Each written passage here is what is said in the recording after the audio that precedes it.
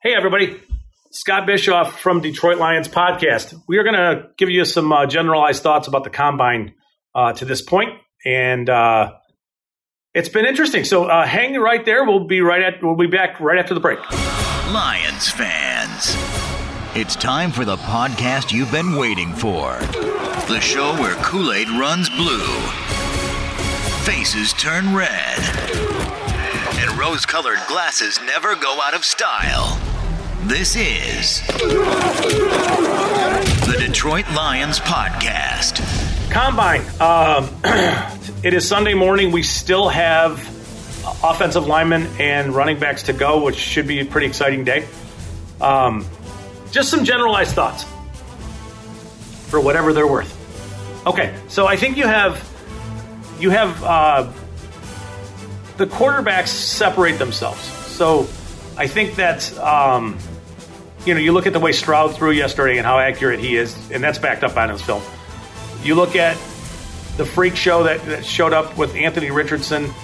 I can't believe I'm not calling him Antonio. I'm surprised at myself. I'll get there. Richardson was just ridiculous. I think Will Levis did some things to both calm concerns, but also raise concerns. But in the end, he's a good enough prospect that, I think he's clearly number 4 of the 4, but I think that I think there's reasons that one team in particular may like him more than some of the other guys, and that might be Houston. And then there's Bryce Young, who played the game of, I'm going to weigh real heavy and lose all that weight, that water weight, and then I'm going to run a little and throw at my pro day. So I hope everybody sees through that kind of through the game that he played. And I don't blame him at all, because let's be honest, with Richardson looking the way he looked and ripping throws and Stroud doing similar things, I think he would have been underwhelming. I do. Although he's an incredible prospect, it's just you're talking about just over 5'10" player who measured in it, I want to say 204 pounds, but probably plays in the high 180s, low 190s max. But still, quarterbacks perform pretty well. Running backs are yet to go. I think we have a kind of a weaker wide receiver class. I know Quentin Johnston is good. He's solid. Jackson, Smith, and Jigba is legit. And then after that, there's a chasm there's a significant fall to like what I would consider the next group. One player who did have a great workout is Bryce Ford Wheaton from West Virginia. I would call this a very weak wide receiver class, which is bizarre. The inverse of that is the tight end groups. The tight end group was ridiculous. There are good tight ends everywhere in this draft. If you're looking at what the Lions did moving TJ Hawkinson and not having to pay him, my guess is you're going to find a pretty solid player in round 2 and round 3 kind of thing. And if that's the route you take for a tight end, we'll see. It was a very good, it's a good group of tight ends, very deep. The defensive tackle class is interesting. You've got a large group of players I think are reasonable players. But Brian Bresee, Kalijah Cansey, and Jalen Carter are those are the dudes. They're all different. So it's just kind of like what flavor ice cream what kind of ice cream do you want? We have a solid edge class. I don't think it's elite, including at the top. I'm not sure that it's interesting. As much as I've watched Will Anderson, I'm not totally wowed by him this year. It bothers me that he played inside so much at 4I and sometimes as a 3, which is essentially lined up. It's essentially lined up between the guard and the tackle. It bothers me. Now, this is subtle and nitpicking, but it bothers me that I don't see him win more outside an offensive tackle. I want him to win more there, and I'm struggling to find that, and I'm just being completely honest.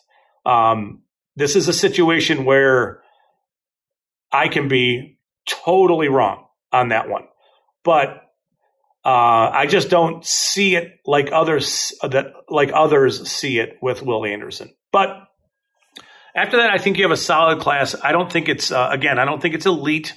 I think Tyree Wilson would have done great things from a measurable standpoint, but he didn't test. I think you have a good group of linebacker prospects.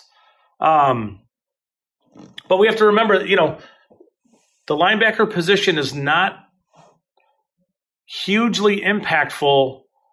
All that, I mean, it's like, you fill those roles and those spots and that kind of stuff. But I think teams that draft linebackers really early have really struggled to come up with good players in the last several drafts.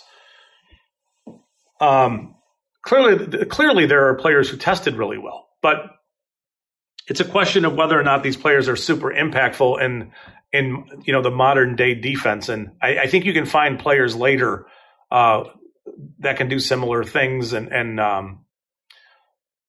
just a philosophical thing, I guess. The cornerback group is super interesting. Obviously you have some of the studs at the top. You have Christian Gonzalez, who tested, crazy good. We're going to talk about him in a second. Joey Porter Jr. looked good. I have less concerns about Porter's speed than I think he's fine. Devin Witherspoon also played that game. Like he talked about, he had a hamstring injury, but his pro day's in a week, less than a week at this point.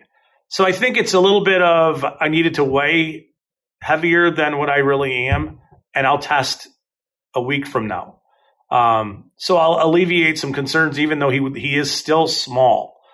And then you've got that top group, and then you've got, a bunch of players who I think are like Emmanuel Forbes tested or measured in at 166 pounds. I don't know what you do with that.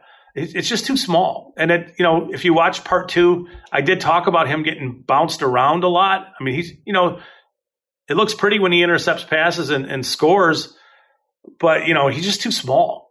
And he's not going to tackle. You're not going to see a bunch of that. So it's a deep class. It's a very deep class.